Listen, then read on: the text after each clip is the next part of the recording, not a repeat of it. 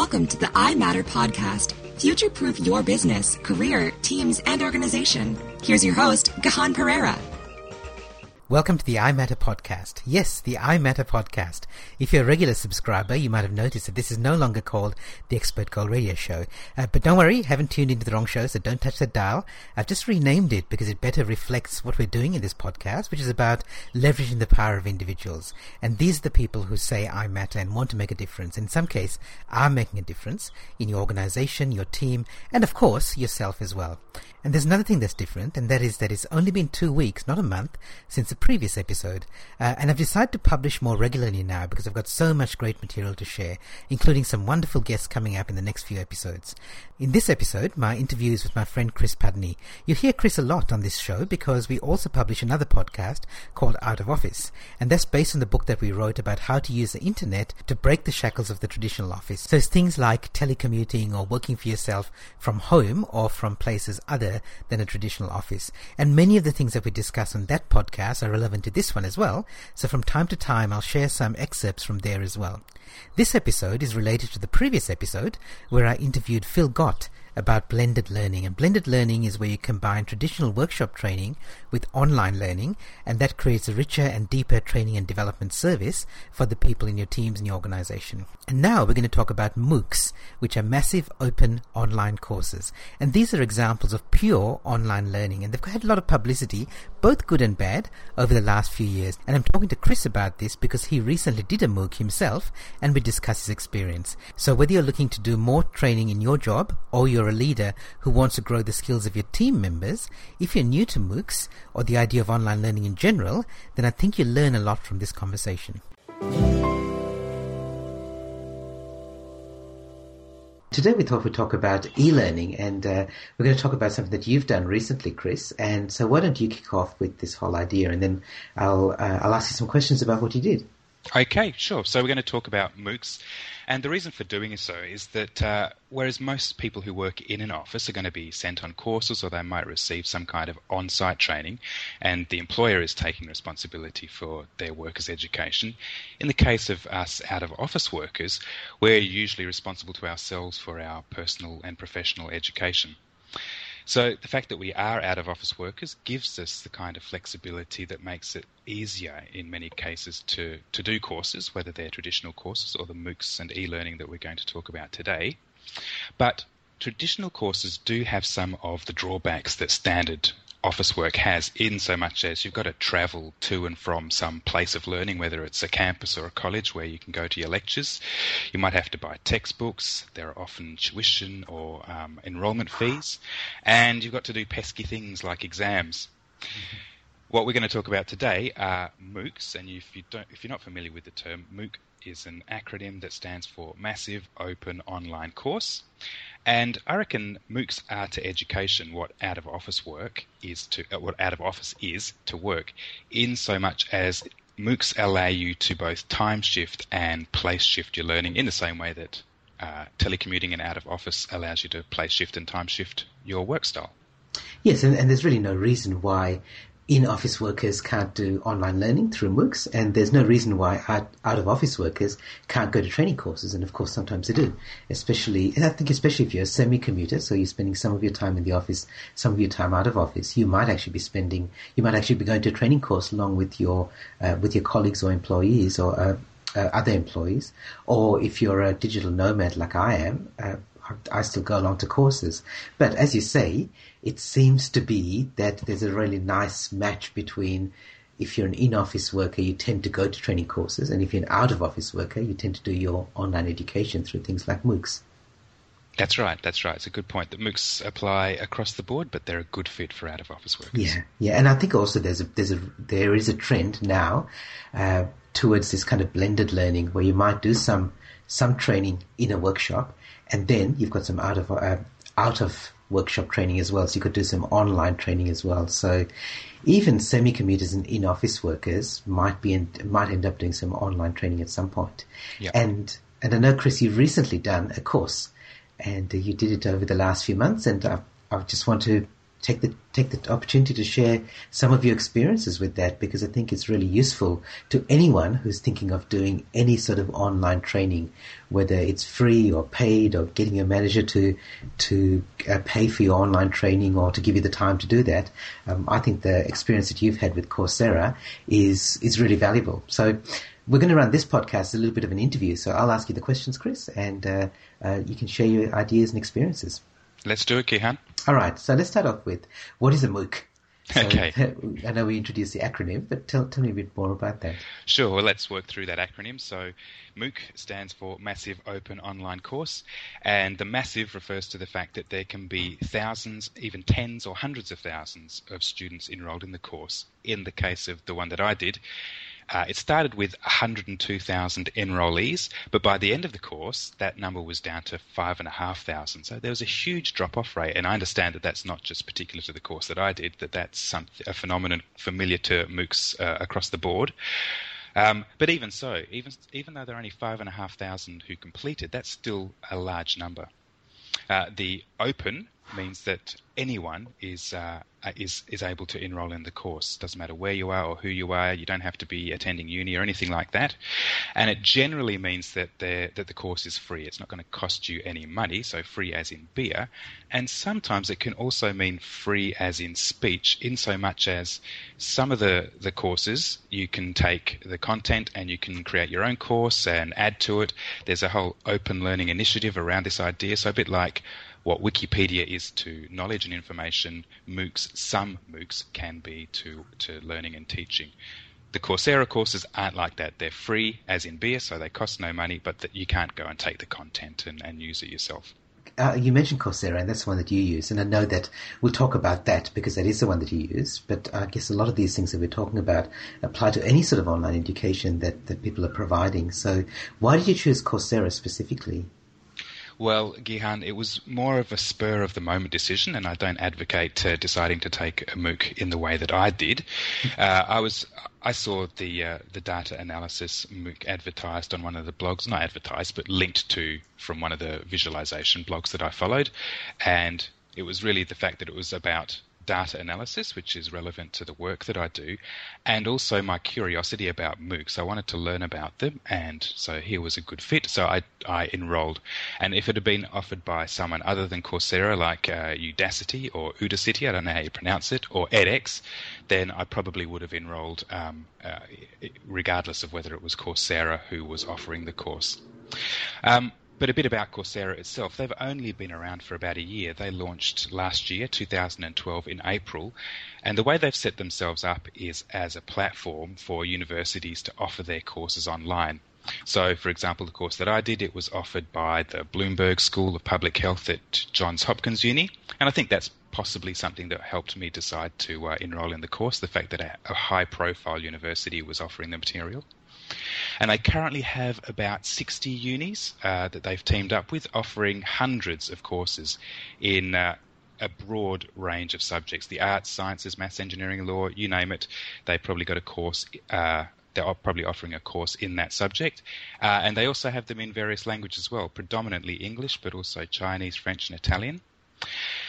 A few of the courses recently have are eligible for course credit. So if you are enrolled at a uni, and they're offering some of their courses through Coursera, then you can earn points towards your degree. Those particular courses actually have have online examinations that actually count towards your mark. The course that I did, Gihan, that was free. It didn't cost me any money, and it earned me no accreditation or points towards some uni course, but I did get a certificate of completion with a distinction, Gihan. I reckon that's worth mentioning. You're always a high achiever, Chris. I think you won the prize in our honours class for the best project, yes, as well. That's right. And I remember, halfway through the course, we went out and I think we saw some comedy. And the people we're with, I mentioned that I was doing the Coursera course, that it was completely free, it cost me no money, and it was being offered to thousands of people by Coursera, and they said, well, Shane asked us, what is Coursera's business model? And I had to admit that I actually didn't know, and I thought maybe it was just benevolence or something like that. But after looking into it, it appears that at the moment they don't have a business model implemented, but they're brainstorming several ideas with their university partners. So, for instance, they may choose to charge enrolment fees, or perhaps tuition and tutorial fees. Or if you want to actually get some accreditation, then a certification fee. Perhaps some sponsorship, so people who want to get people to learn about something might sponsor courses in particular subjects. And finally, they might act as a go-between between students and recruiters and get a kind of recruitment or agency fee for bringing the two together. So people with distinctions in their certificates of completion might get headhunted. And then they're going to share a portion of that revenue with their university partners. But at the moment, they're not generating money, but I think that's the kind of those are the kinds of things that they're going to perhaps implement as a way of becoming sustainable. And to add to that, one of the things that I heard in the last 6 to 12 months was some speculation that Google might buy Coursera, so that Google wants access to a whole bunch of information, and Coursera would be a great place for them to have access to education. And so, that's I guess it's the ultimate business model, to have one customer who buys you out. Yes, yep, that's the exit strategy, or as it's sometimes called. Yeah, exactly. So let's look at your particular course, Chris. And again, I've got really interest in this because I work with people who are creating online courses. How was this particular course structured? Well, it ran for about 8 weeks, started in January, finished in March, and it was very much like going to uni, Gihan. It had online parallels with the kinds of things that take place when you have a standard university or college course. So there were lectures that you needed to attend. In the case of the online course, these lectures were in the form of videos, so it was essentially the lecturer narrating slides that he'd prepared. You could watch those in the web browser, or you could download the video and view them offline if you wanted. And also the content of the slides was available as HTML, as PDFs, if you wanted to download those. These lectures, the week's lectures, were made available at the start of each week, and you'd work your way through the material, and due by the end of the week was a quiz. So you had to finish that quiz at the end of the week. These were just a set of multiple choice questions, so they were marked automatically. You were given 4 attempts at the quiz, and your best mark was your final mark. And they also had a hard and a soft deadline. So if you completed the quiz by the hard deadline, you got whatever mark you got. But there was also a soft deadline for those who were struggling to find the time to do the course, and that incurred a 20% penalty on your mark. Mm-hmm. There were also a couple of written assignments, which I really enjoyed doing. I found them really valuable. One was at the midpoint of the course, and the other one was at the end of the course. We were given 2 weeks to complete these. And at the end of the 2-week period, you submitted your written assignment, and then they were graded not by the teaching assistants and the lecturers, because, as I said, there were hundreds of thousands of students enrolled, so that was intractable. But they used peer assessment, so 4 of my fellow students marked my papers, and I was required to mark 4 papers of other students. And you just received the median mark that your peers ascribed to you. And we were given 1 week to do the assessments following the completion of the assignments. And if you didn't do your peer assessments, if you didn't mark at least 4 other assignments, then you incurred a penalty on your assignment mark. And then, as with a standard course, you interact with your lecturers and your tutors and your fellow students. And the way that Coursera allows that is through a web forum. This was really useful. So they just have a standard web forum devoted to the course. They divide the topics up into things like the week's lectures and the quizzes and the assignments, and then a kind of miscellaneous area where people can talk about anything. And then the way that the questions posted to the forum were addressed was by a voting system. So if there was a question that you wanted to ask but someone had already asked it, or you found it interesting, then you could vote it up. And then those forum topics with the highest number of votes were the ones that were addressed first by the lecturers and teaching assistants. And of course the students themselves could help each other out by answering questions, and that's often what happened. As well as the web forums, there was a course wiki where students could create content around the subject matter that we were dealing with. I didn't get much time to actually look at the wiki or contribute to it, but that was another interaction mechanism. And finally, there was a place where you could organise a meetup, so using meetup.com, so that if there were students in your local area who were also doing the course, then you could get together face-to-face and discuss course material. Wow, it looks like they're really taking advantage of a number of different ways of learning, aren't they? It's not just doing the lectures and the assignments. It's really tapping into the power of the crowd as well. Yeah, exactly. It was that, because that's something that it really lacks compared with a traditional course where you actually go to campus and you're with your fellow classmates. That's really lacking from many online systems. So they've used online technologies in the cloud, like web forums and wikis, to provide that kind of interaction, which I think was really clever. It also seems like, Chris, just to clarify, you said there were 5,500 people who ended up completing just your course. Is that right? So you were doing this 8-week course with 5,000 other people. Yep, that's right. Well, 100,000 enrolled at the start, and quite a few, 80% or more than that, 95% dropped off at some point during the course. But by the end of the course, 5,500 had done all of the quizzes and completed both assignments. It just seems to me that when you've got that, you've got some advantages. Like you talked about, you don't get all these people going to campus and you don't get that sort of face-to-face interaction. But there are other advantages as well, such as you get 5,000 people who are interacting on this web forum. They decide they have some say in which questions are the most common or the most popular ones. They can get help from 5,000 other people if they choose to help you, and that's something that you can't get in an in-person course. Absolutely. I mean, there were some people doing the course who are really real boffins when it came to data analysis and statistics, and they were well able to help out students who were struggling with the material, who were new to the whole data analysis area. And I really like the idea of the peer assessment where, again, you tap into the power of the crowd rather than forcing the lecturers and teaching assistants to mark 5,000 papers, or more than that, actually, when it started, I guess. And I guess like having just 4 people seems a bit of a limitation given that you've got thousands to choose from. But of course, because you had to mark 4 as well, and you probably don't want to mark 44 either, do you? Yeah, that's right. So they've got to choose a number which is small enough that peer assessment is going to work, but large enough to sort of even out the noise from people who just are either vicious or too lazy to mark you accurately.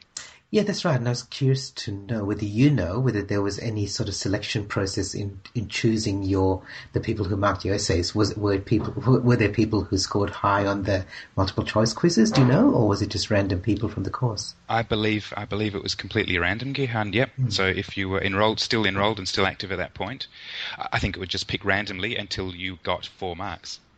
Yeah. Okay, because I guess there could be a little bit more intelligence built into that, because if you do the multiple choice assessments beforehand, they know the sort of people who are scoring high and who are actually willing to do the quizzes. Yeah, possibly. Yeah, okay, that's interesting.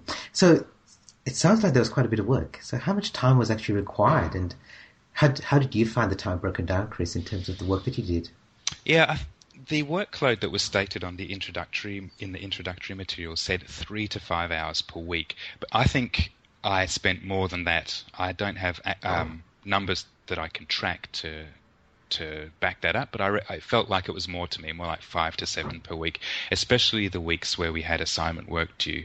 That took extra time as well. So the things that you had to do, for instance, were work your way through the lecture material, so just watch those lecture videos and absorb the material in it, then complete the weekly quizzes. If it was an assignment week, then you had assignment work to do. If it was an assessment week, then you had assessment to do. And then there are the web forums. So spending time on the web forums if you had questions, then looking for other people, looking through the forums to see if the question had been answered, and if not, then posting your own questions, or helping others out as well if you had the time to do that. Yeah, so it does sound like quite a big commitment. And I do remember during the course you were talking about the fact that it did turn out to be a bit more, that the commitment was a bit more than you expected initially. And I think we may have even postponed one of our podcasts because you were busy that week with assessments. I think, we did. Yeah, and I think, but it also sounds like something that I think that's a good sign that people who are doing these online courses, they're not just slacking off, that the courses do require you to do a bit of work. And I saw some research into e-learning where they said that pretty much that the e-learning is just as effective as in-person learning. But one of the differences is that people tend to spend more time in e-learning because they might watch a video a couple of times. So you might watch a lecture, and if you miss something, you can pause and go back and watch it again. So it might actually take longer than an hour to watch a lecture. Whereas if you're sitting there in a university hall and the lecturer is speaking, you generally don't get the opportunity to rewind and, except very occasionally, ask the lecturer to repeat herself or himself. That's absolutely right. That I did, rewatch stuff or download the slides and work my way through them again if there was stuff that I missed or didn't absorb the first time round. Yeah. Yeah. Okay. And I saw another little statistic about e-learning, which didn't come with a reference, but it was on an infographic that said that e-learning is proven to increase knowledge retention by 25 to 60%. Okay. Sounds like a made-up statistic. Yeah, it does. And that'll be interesting because I'm sure that this infographic took their stats from a number of different e-learning resources. Sure, yeah. So, was there anything that you didn't expect about the course that came as a pleasant or unpleasant surprise? Sure. Well, as I mentioned earlier, I kind of enrolled on a whim. I saw this MOOC and I thought, I want to know about MOOCs and I need to know about data analysis. Let's enroll. Without really thinking about the time and effort that was going to be involved. It did say that you'd need 3 to 5 hours a week, and I thought, I can manage that. But once the course got underway, I realised, this is serious stuff. If you want to make it through this course, you're going to have to devote some serious time to getting through the 8 weeks. So I hadn't given enough thought to, did I have the time to do the course? And that's something I'd advise people and will advise people at the end of this podcast about. Also, this was the first time that Jeffrey Leake, the prof from JHU, had given this course, and it was a bit rough around the edges. So there were some issues with typos in the slides and quizzes that he put together. There were also some problems with the deadlines that he set up for the quizzes and assignments for people in certain time zones.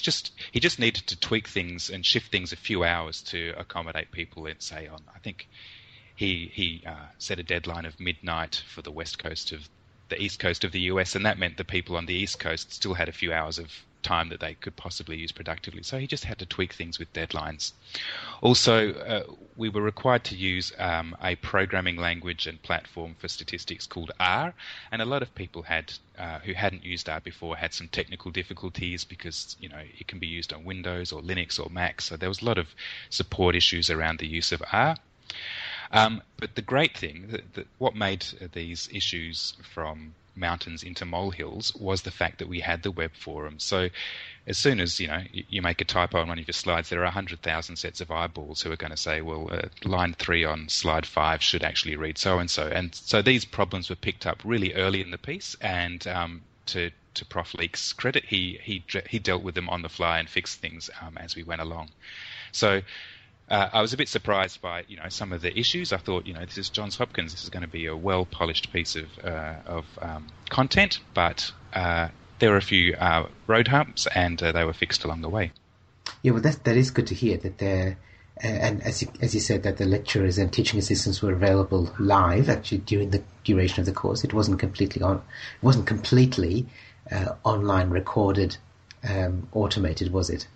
That's correct. It was, the course was actually the content was being constructed as we went along, in fact. Yeah, okay. Yeah. But presumably the next time they run it, they'll have all the content ready, they'll have organized all the glitches or removed all the glitches, but they'll still have to have the lecturers and teaching assistants there, which is good. That is good. So we've kind of road tested this course for Prof. Leake and Johns Hopkins, so my check's in the mail, presumably. So what do you think was the reason that they had such a huge dropout rate? So as you said, from 100,000 to 5,000. Was that because you think that some people just enrolled for it just because they thought, here's a free course, let me just try it out and see what it's like? Or do you think that there were a lot of genuine students who really wanted the credit or the learning from it but just couldn't commit the time?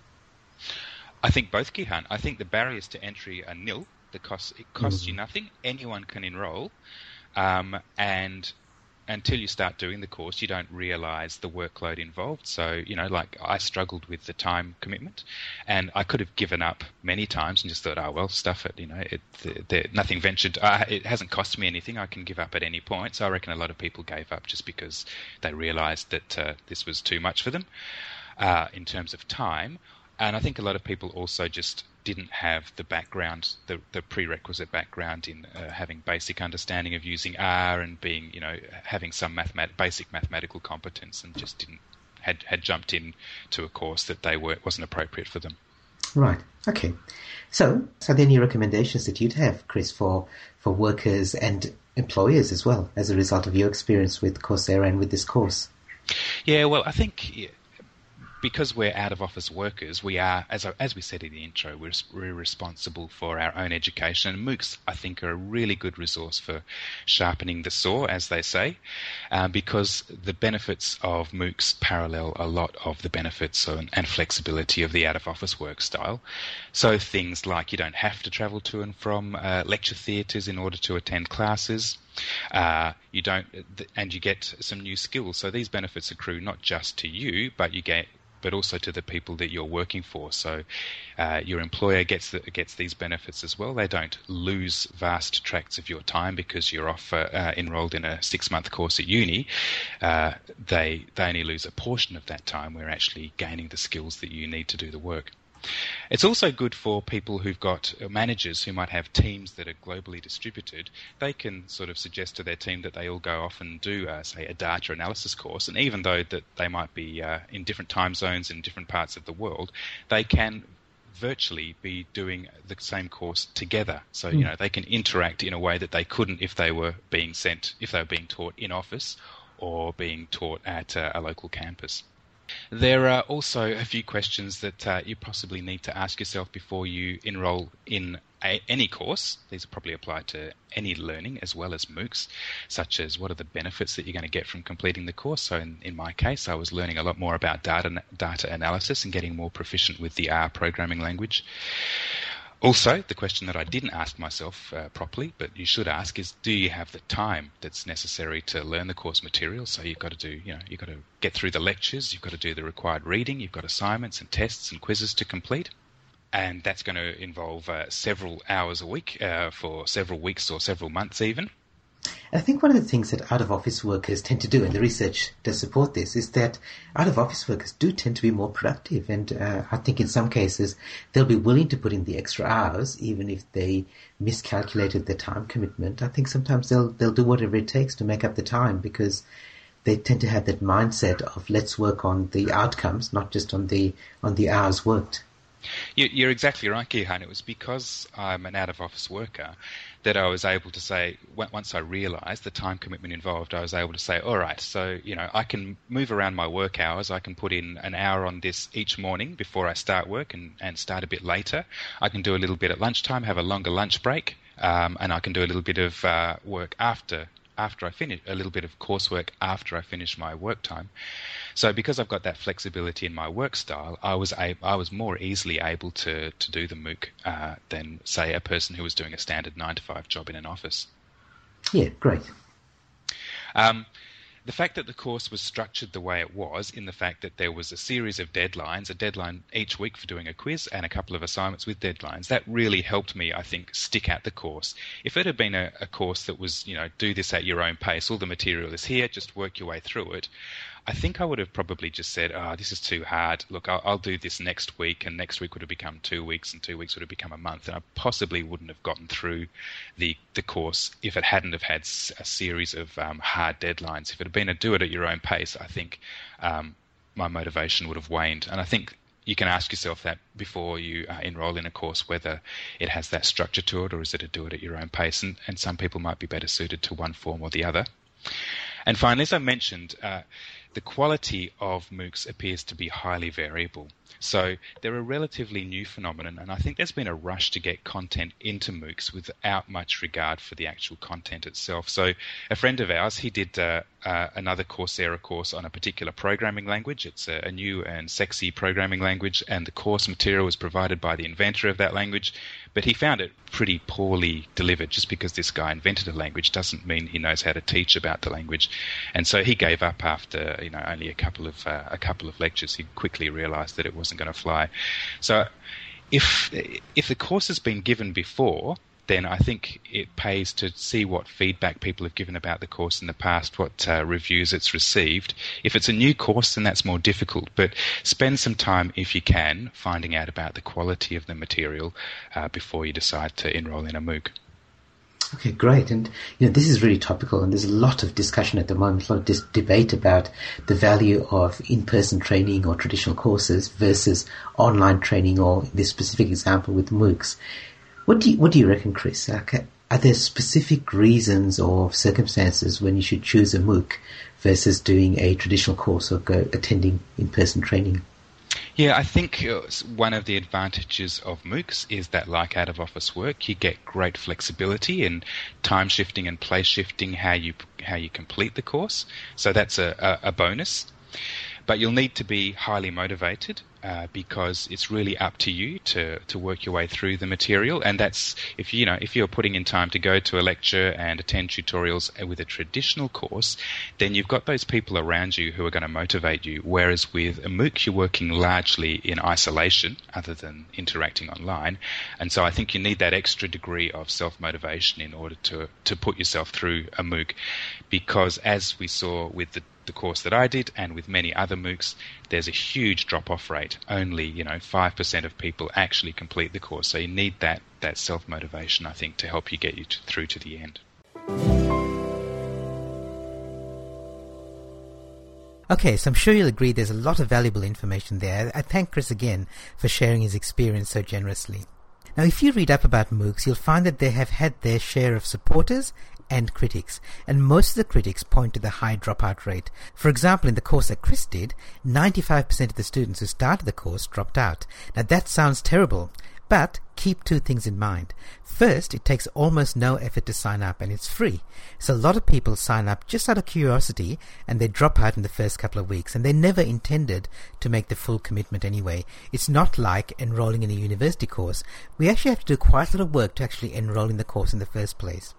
The second thing is that even if 95% drop out, the courses are still so big that the remaining 5% is significant. In Chris's course, for example, there were 100,000 students enrolled in it at the time that he was doing it. So 5,000 people completed the course, and that is a massive number. By contrast, for example, Australia's biggest universities have about 50,000 students on their campuses. So this is 1/10 of that for just one 8-week online course. My own take on MOOCs, especially in the workplace, is to make them part of your training and development. There's a place for workshops, there's a place for online training, there's a place for combining them, and there's a place for using other tools like coaching and mentoring. So do what makes most sense to give your people the skills and the growth that they need and that you need yourself. If you'd like to try out online learning for yourself, I recommend you don't start with Coursera as Chris did. It's a big time commitment, especially if you're doing it just to experience the process rather than necessarily learning the content. If you're just getting started with online courses, I recommend that you start with open2study.com. That's open and then the number 2 and then study.com. And that's backed by leading Australian and New Zealand academic institutions. But the courses are shorter and less intensive than a place like Coursera, but they still give you a good taste for online learning. In fact, I've just signed up for a course called Innovation for Powerful Outcomes. So if you sign up for that one as well, I might see you in the online classroom.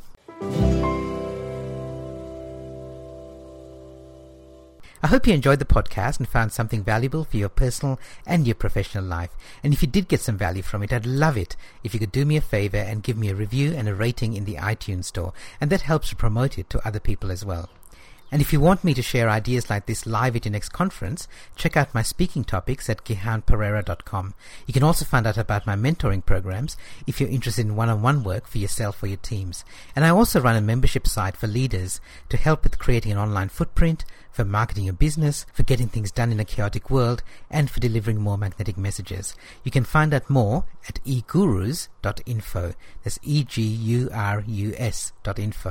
And if you do want to engage with me in other ways, again, go to gihanperera.com, where you can find my blog, my newsletter, my podcast, videos, and webinar series.